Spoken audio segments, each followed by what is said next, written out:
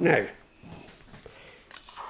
scraping it out the bowl now, getting it all together. And I can even tell by just when my knuckles touch it that it is a gorgeous dough. It's just perfect. Look at that, it just almost pours.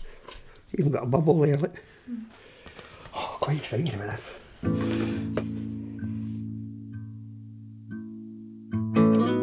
Welcome to Cereal from Farmerama. This is episode 5. The best thing since sliced bread is unsliced bread. We're just going to give it a wee tap to see if it's done. Are you ready? Hear that? So that's a good sound. That's a great sound. Chris McCormack, a Glasgow-based home baker. What is bread for, who is it for? I mean, basically, bread itself is one of the most staple diets that you could ever have. Bread is for people and its bread is for the masses. We mustn't forget that.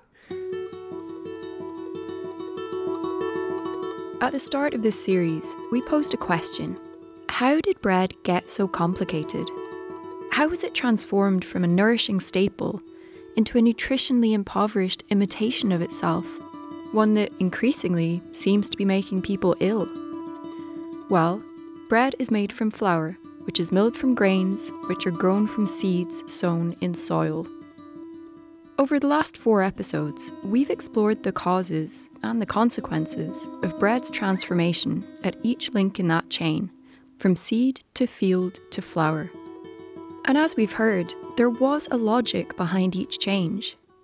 It's just that, for the most part, that logic serves technology, industry, and shareholders, rather than consumers, producers, or the environment.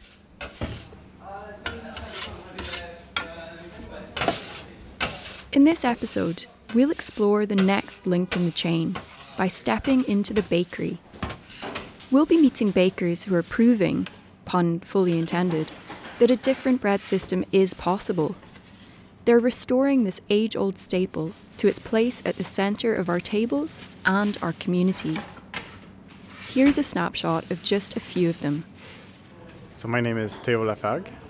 I started making my own sourdough bread at home out of pure curiosity, and it turned into a bit of a hobby until the time in 2014 where I got involved with a couple of other people and we started a very small community bakery in Stirling in Scotland called Riverside Bakery.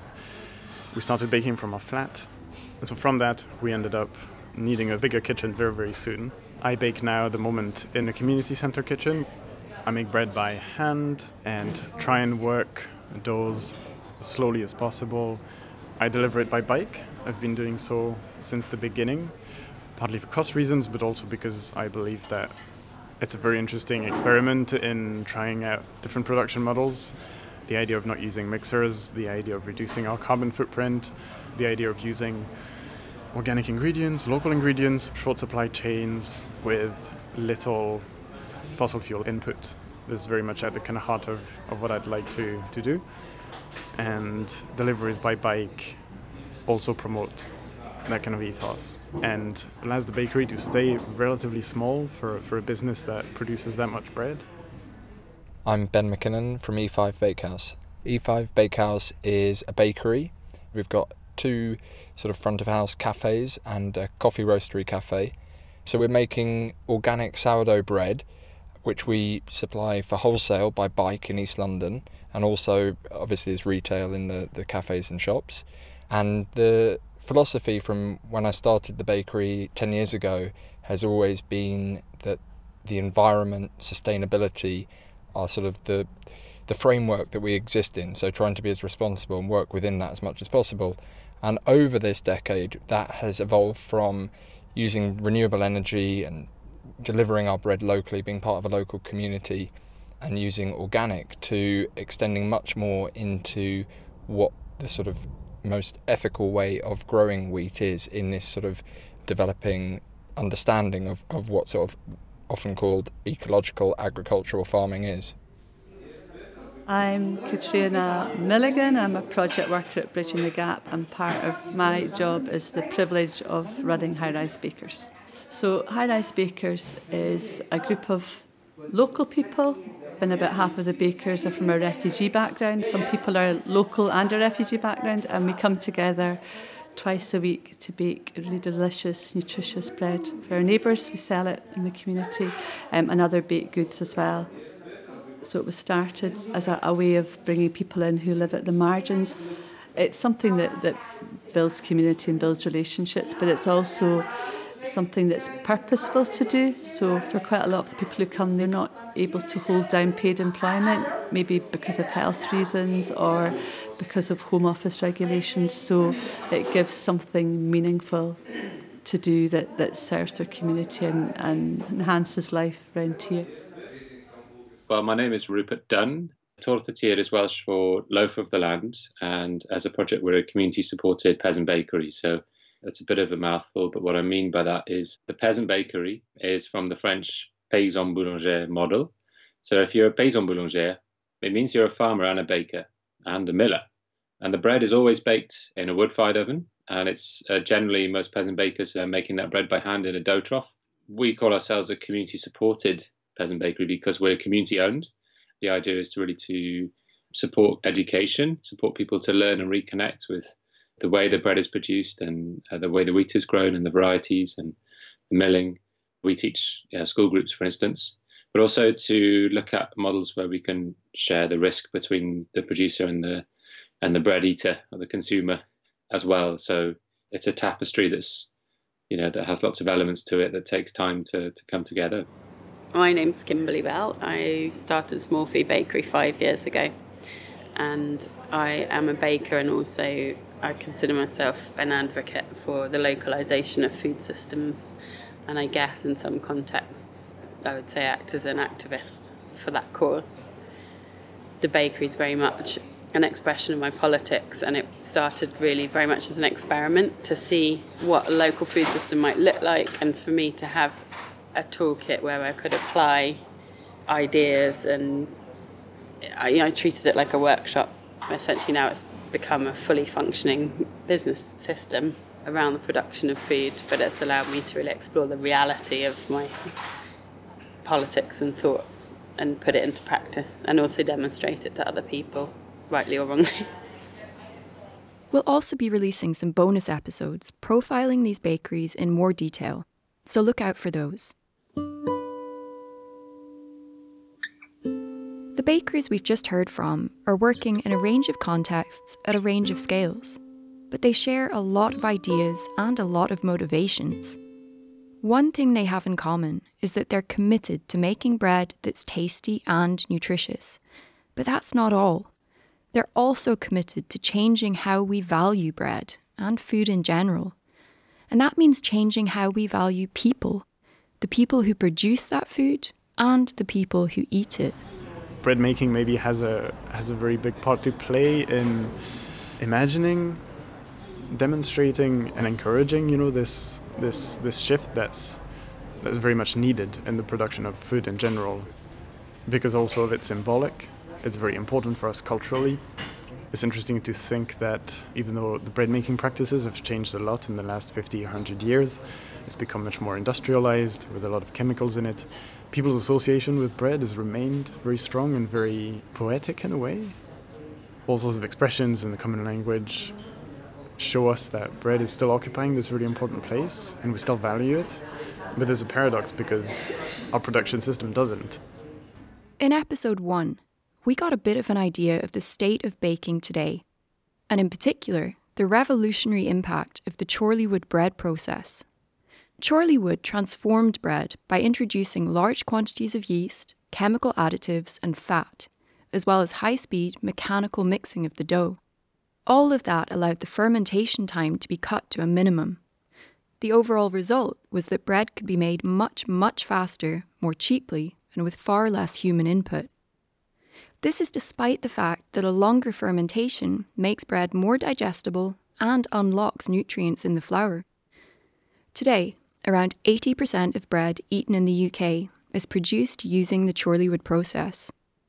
There's an article on the BBC News website titled Chorleywood, the bread that changed Britain.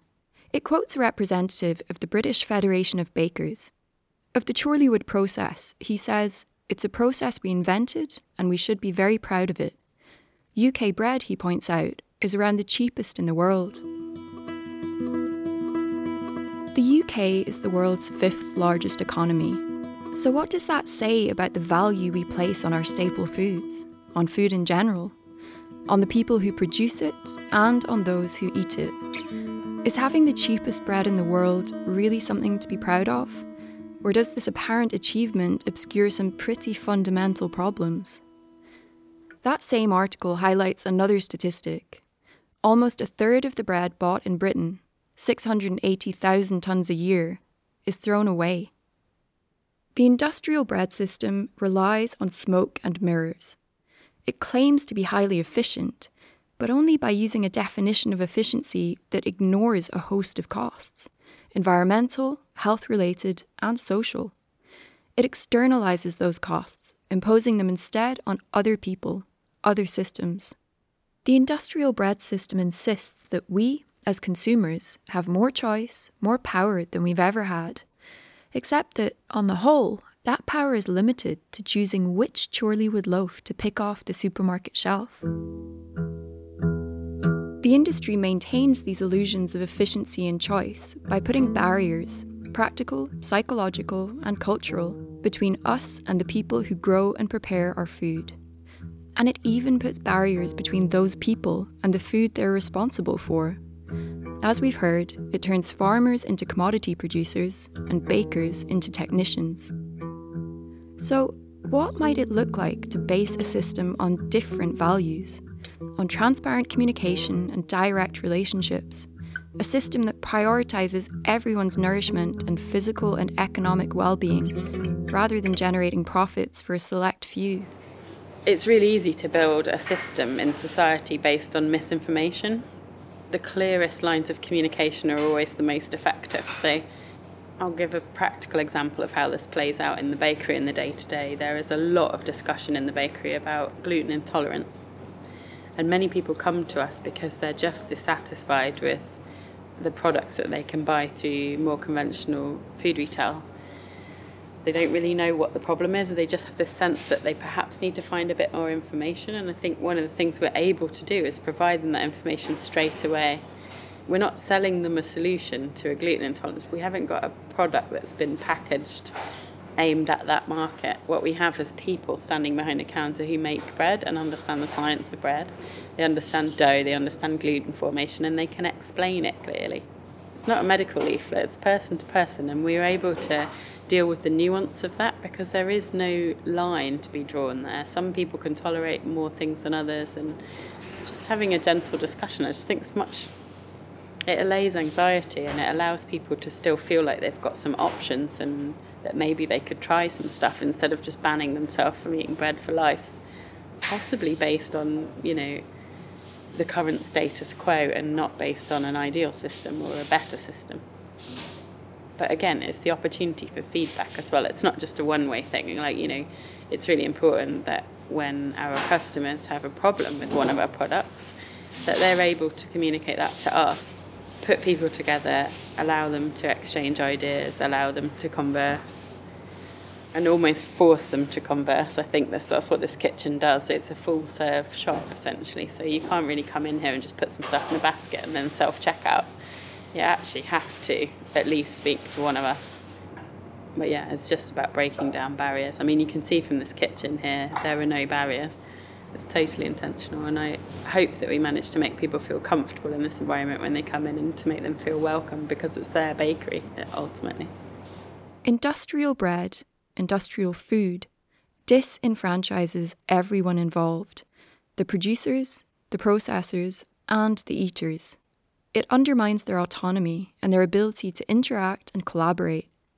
The alternative is about enfranchising people, enabling them to have agency in the system and to connect with the other links in the chain. If you're trying to instigate change or even just build resilience, I think one of the most important things is that the stakeholders in the system feel empowered It's not okay for it just to be me that sees the value in something. Like, everybody involved in it has to see it too. So if we just go back a step to the price of bread and the fact that this staple food that's so important to us has been devalued, we have to then look at how do we convince people that there's value in it again. And I think it's about changing people's intention or intent towards the way that they interact with bread, and whether that's just because they're someone who buys bread, or whether they're someone who makes bread, or somebody that grows the grain for the bread. This idea of intention has become really important to me. So for me, the importance of getting bakers back to farms is about reconnecting them with where they sit in society, and understanding that what they do in the bakery actually has an impact on what happens on farms. So if we want to build industrial mega bakeries that are producing bread using the Chorleywood process, then that ultimately will dictate the kind of farming that we have. However, it's kind of almost impossible to know that unless you actually go and see it for yourself. You have to feel it, because you can feel really insignificant, and even if you've got this sense of anxiety about the state of play, or a sense that you want to work towards making it better, it's really overwhelming, the idea that you can make a difference. But I think all of that can be overcome just by allowing people to spend time together, allowing the connections, and creating really meaningful feedback loops. I think it's really important for a farmer to know a baker, for them to see how bread is made. It's really important for a baker to know a farmer and to see the pressures that they're under in their work, because by doing that you really get many minds around the same problem, lots of feedback, lots of discussion, and we get some really positive problem solving done in that way. Allowing people in different parts of the system to interact can also make the value of everyone's work much clearer. I think also just having those relationships person to person sets your intention.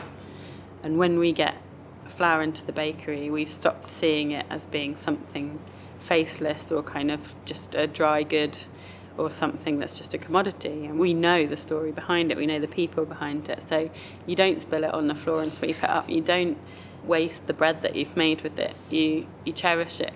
And also you want to work to make that farmer proud. You realise where you sit in the system. So because you've got that relationship with the farm, we've got the final job really of not ruining it. So if it's made it through all of the many complex stages to get from being a seed through to being something that can be milled as flour, then I suppose we see ourselves then as custodians of many other people's labours. It makes you think deeply about it, but it also can give you a lot of pleasure because it makes you realise that you've got some significance or importance in the network. It's a hard job what we do. It can be stressful, it can be physically very demanding. It doesn't always go according to plan, and therefore can also sometimes make you feel a bit sad. But when you know who you're baking for, and you know the people, you even know them by name, you know their families, it spurs you on. It sets your intentions and gives you the motivation to keep going. And likewise, if we've got a relationship with a farm, if an ingredient comes in and suddenly one of our products is not working right, it's technically got some kind of issue, it'd be really easy for us to just feel really bad about that. But because we can ring them and find out what's going on, and then we suddenly find there might be some natural or weather phenomenon involved in what's going on, you can sort of deal with the trauma of it being a bit hard. I think what Kim's talking about here could also be described as food sovereignty.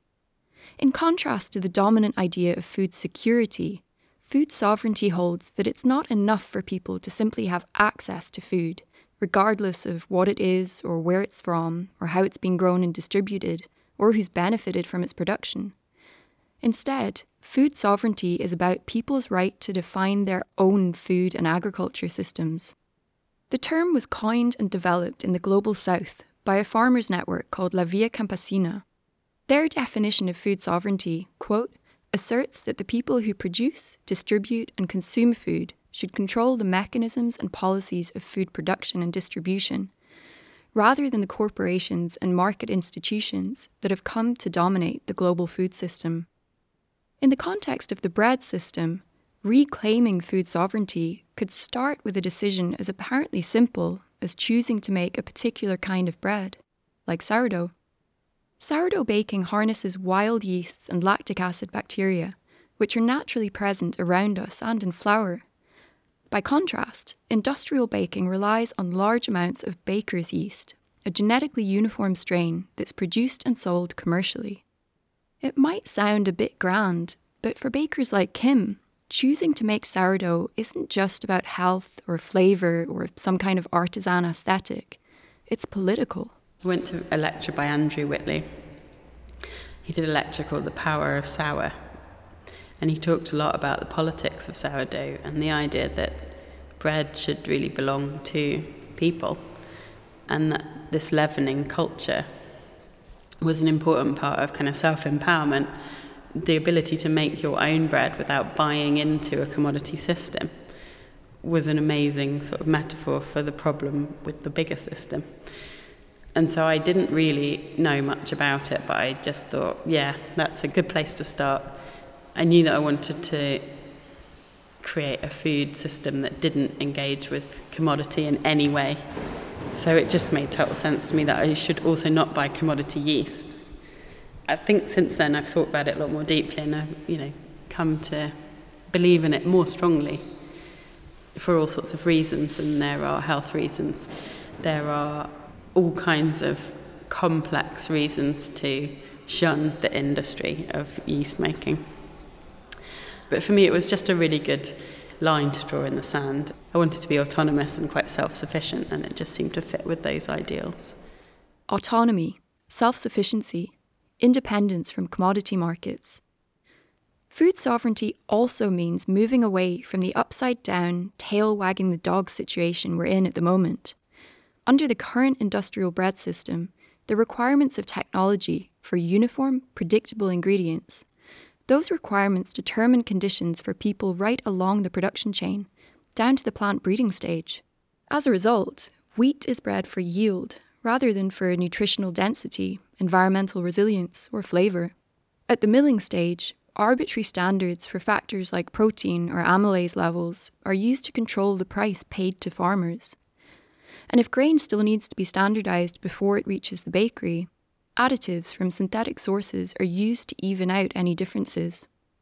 At every stage, the end, cheap, repeatable, industrial bread, is used to justify the means. Bakers like Kim and the small food team approach their ingredients from a different angle. They don't start by asking, what products do I want to make and what ingredients do I need to do that? Instead, the question is, what ingredients can I source based on the principles I want to promote? Social, environmental, health-related, cultural, and what do those ingredients lend themselves to making? In the case of small food, a key example of this approach is the bakery's relationship with the YQ wheat population and the man behind it, Professor Martin Wolf. Kim was introduced to Martin and to his farm, Wakelands Agroforestry, when she was searching for sustainably grown wheat. Yeah, we were expecting to be fairly insignificant, I think, and just be another sort of slightly starstruck visitor to go and learn about agroforestry.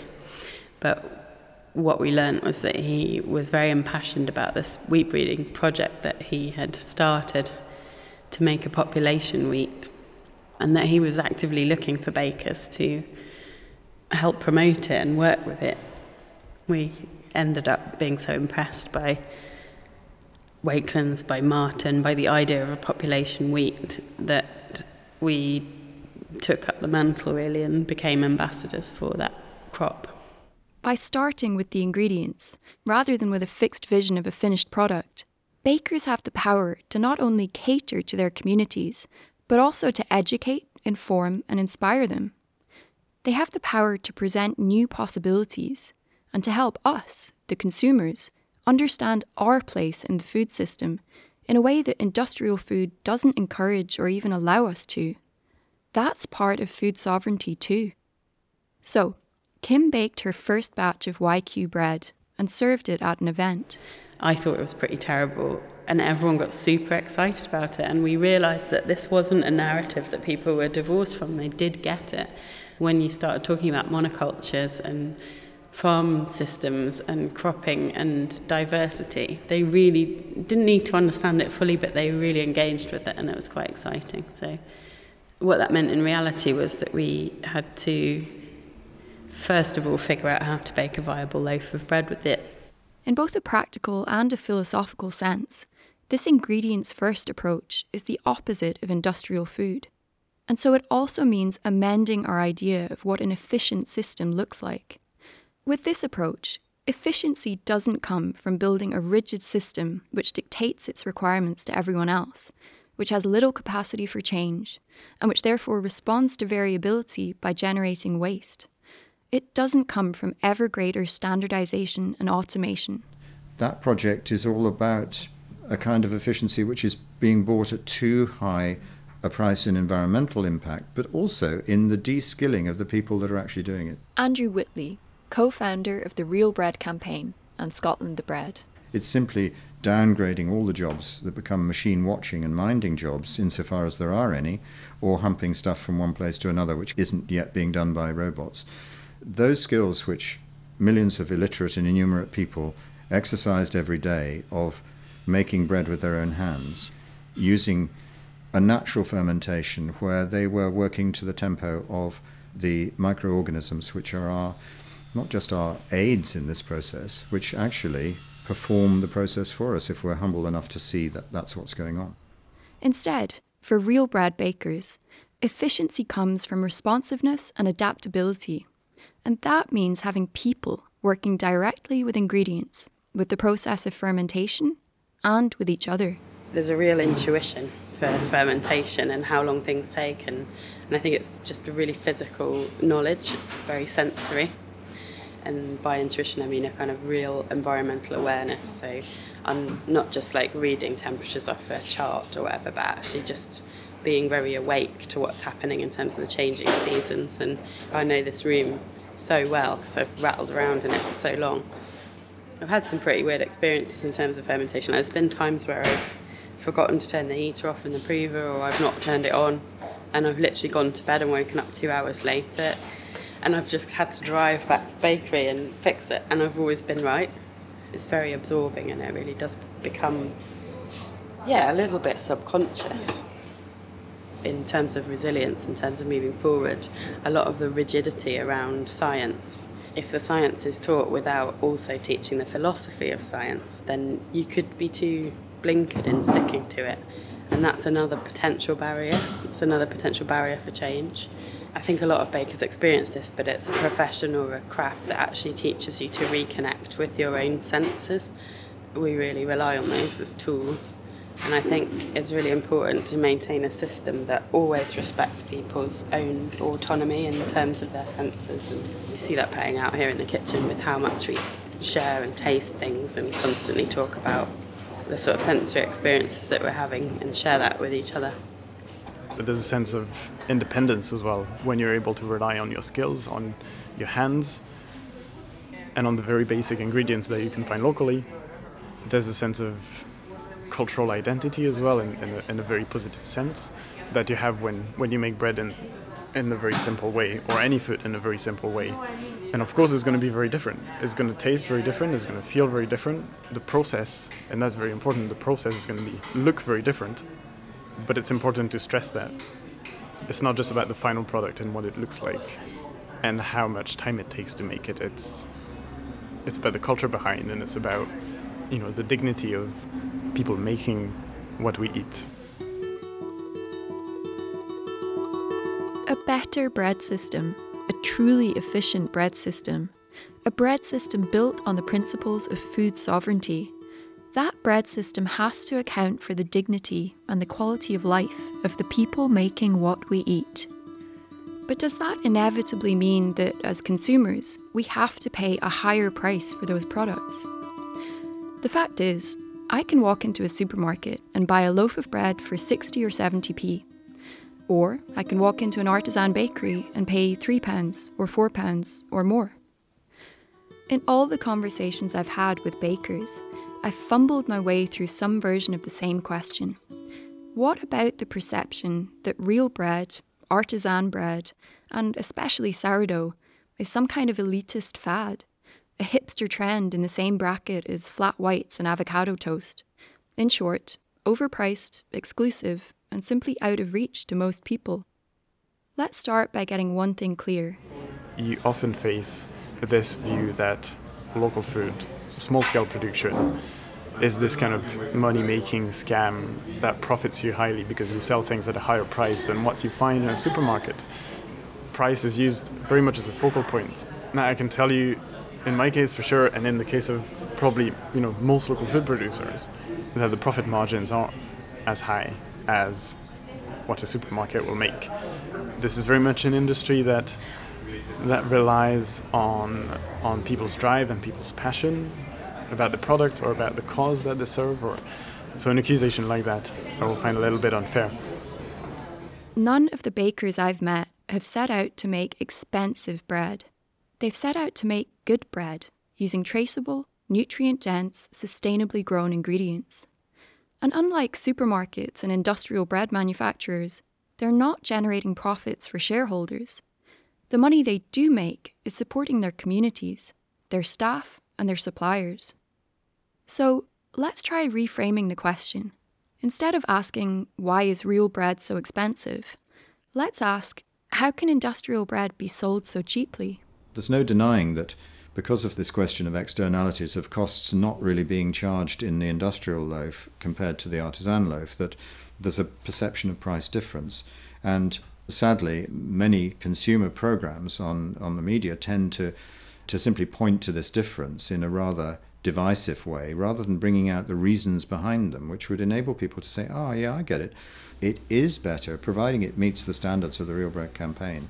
It is, and we are utterly evidence-based. We're not just saying it's better because we want to live in an artisan bread bubble. We're saying it's better because the evidence is piling up. A cheap industrial loaf is never truly cheap. That low price masks its true cost by displacing it onto our personal health, onto the health service and our tax bills, onto the environment, onto farmers, onto the people making and distributing the bread, often on low wages and precarious contracts. And there's another very important question to ask. What does it say about our society that we expect people on lower incomes to eat bread with virtually no nutritional value, bread that might in fact be making them ill? By focusing solely on price, by suggesting that that's the only relevant factor in this discussion, aren't we doing a serious disservice to precisely those people most in need of nourishing staple foods? What about their health and their dignity? And if, as a society, we have got to a point where nutritious bread is a luxury product, if those decent staples have become unaffordable to ordinary people, then surely that means there's some pretty basic problems to be addressed. It does seem to me that increasingly the proposition of the large multiple retailers is, if you don't have enough money, you have to eat the worst quality food, because there's no way they can really improve the quality without charging a higher price. You don't get something for nothing. And what they've failed to do is to reveal the extent to which the low price is bought at the cost of personal health and environmental health, because they're not really footprinting their cheap, convenient food. They're not saying this is cheap and we have factored in all the external costs of getting it to you at this price. So it's not the obligation, it seems to me, of the Real Bread campaign to deal with gross income inequality. You can't address this by somehow expecting artisan bakers to make a much better loaf and get it to people at a price which compares with a loaf which has been made with no such considerations of human health or environmental responsibility. So rather than fobbing off low-income consumers with the lowest quality loaves, maybe we should be asking how we can move to a situation in which everyone has access to good bread. How can we make that good bread more attractive, more approachable, and more accessible to more people? There are two questions there. Is there any problem about creating something which highlights the differences between one system and another in a very specific way? And the other is, how can we get to accessibility? I would say that the answer to both those questions actually is in the little strapline of the Real Bread campaign, which is better for you, your community, and the planet. And that absolutely nails the key important things there. It's about individual health due to eating more nutritious, more nutrient-dense food, which is properly fermented to make it more accessible, etc., etc. And it's about making different choices about where that bread is accessible in the community. And you'll find that many people making real bread are not on industrial estates in big plants supplying supermarkets. They're actually right there engaged with their communities. One of many great examples of this is High Rise Bakers. They're based in the Gorbals, a neighbourhood on the south side of Glasgow, with a rich history and a lot of economic deprivation. From a community kitchen on the ground floor of a high-rise block of flats, the bakers make and sell slow-fermented bread and rolls, as well as pastries and biscuits. Katrina Milligan is a project worker at Bridging the Gap, the charity that helped to set up the bakery. People are on very limited income, so it's quite a big risk to buy something different if you're not sure if your family are going to eat it. So early on we did lots of tastings, and we've cooked for community events, so people, you get to try the bread for free. I think it's really important that the bread is able to be enjoyed by people locally, because I think it's not a criticism of other community bakers, but I think there are a lot of community bakers where maybe it's people at the margins who bake, but it's people in middle class communities who eat the bread. Why shouldn't people around here get to eat really good bread? Why shouldn't they have access? And for now at least, giving people access might mean finding different ways of making that bread affordable. The bread all goes out at cost price.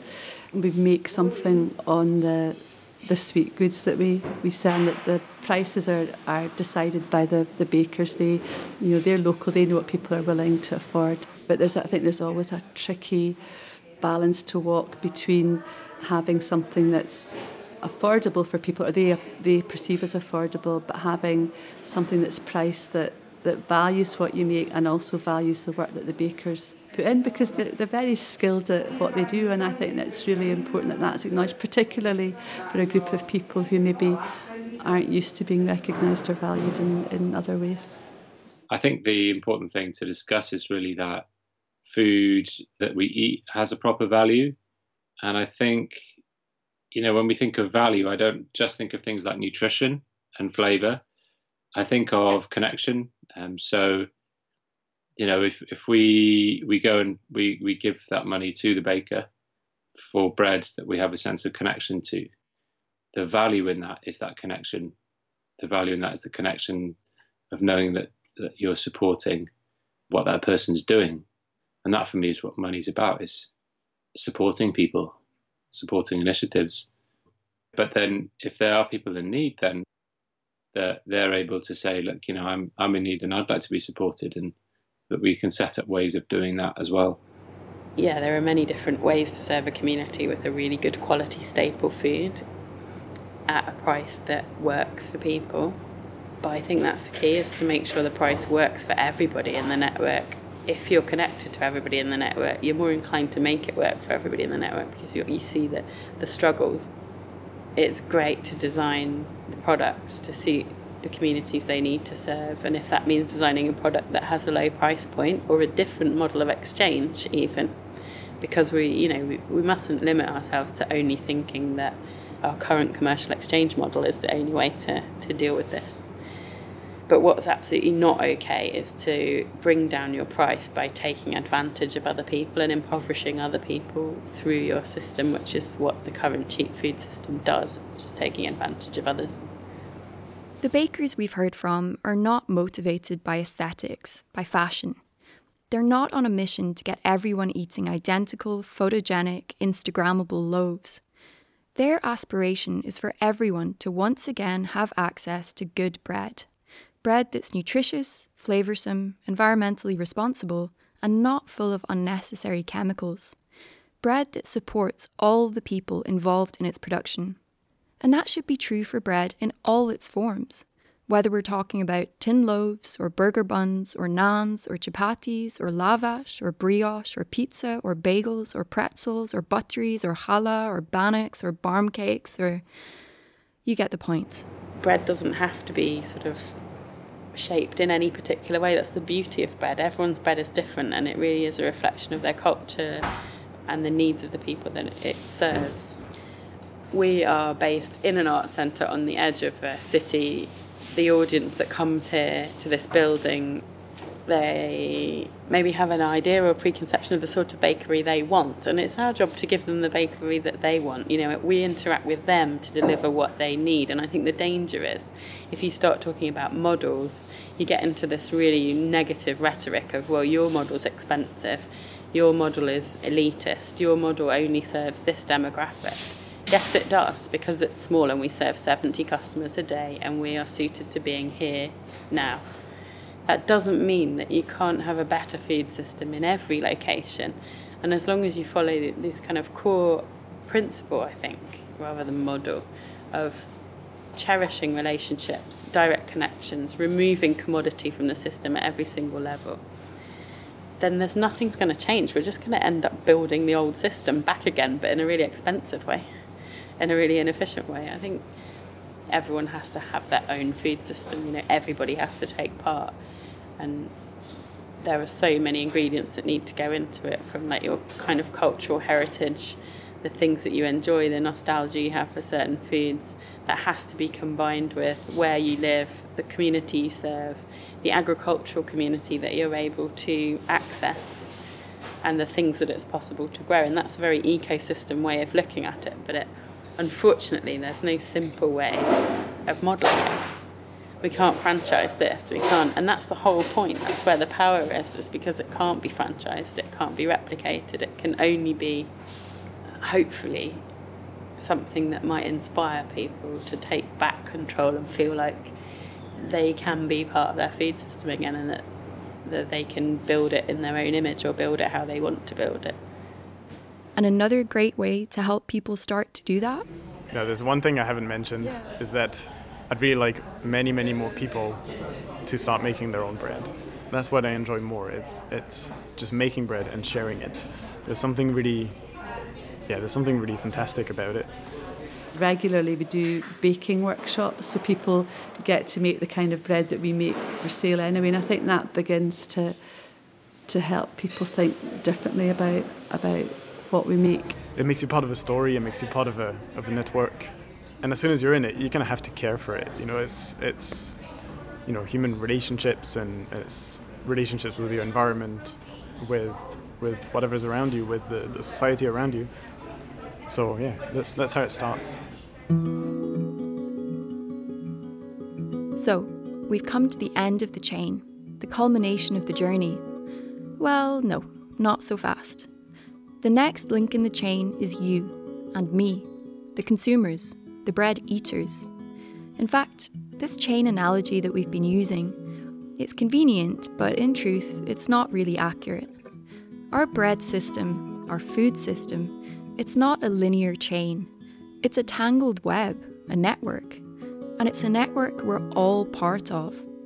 And that's why a change in thinking or a change in doing in one place, whether that's a farm or a mill or a bakery or a restaurant or a primary school canteen or around a kitchen table, that change has the potential to reverberate right across the web. Hopefully, you've now got a better idea of everything that's gone into the next loaf of bread you buy or bake, and an idea of the questions you'd like to ask about it. In the next and final episode, we'll be looking to the future. We'll be hearing more about some of the initiatives we've encountered over the course of the series, some of the individuals and organisations driving the New Grain movement. They'll be sharing their visions for the future of cereal. Cereal is possible thanks to generous support from the Roddick Foundation. Subscribe to Farmerama to hear the rest of the series. You can find us on your favourite podcast app, on SoundCloud, or at farmerama.co. If you enjoy the series, please spread the word. And if you'd like to support Farmerama, visit patreon.com/Farmerama. Cereal is produced and edited by me, Katie Revel, with Abby Rose and Joe Barrett. Susie McCarthy and Hannah Sutherland also worked on the series. Our theme music is by Owen Barrett. A huge personal thank you to everyone who's contributed to Cereal. In this episode, we heard from Chris McCormack, Teo Lafargue, Ben McKinnon, Rupert Dunn, Katrina Milligan, Kimberly Bell, and Andrew Whitley. Many other conversations have also helped to shape the series. Thank you to everyone who's helped along the way.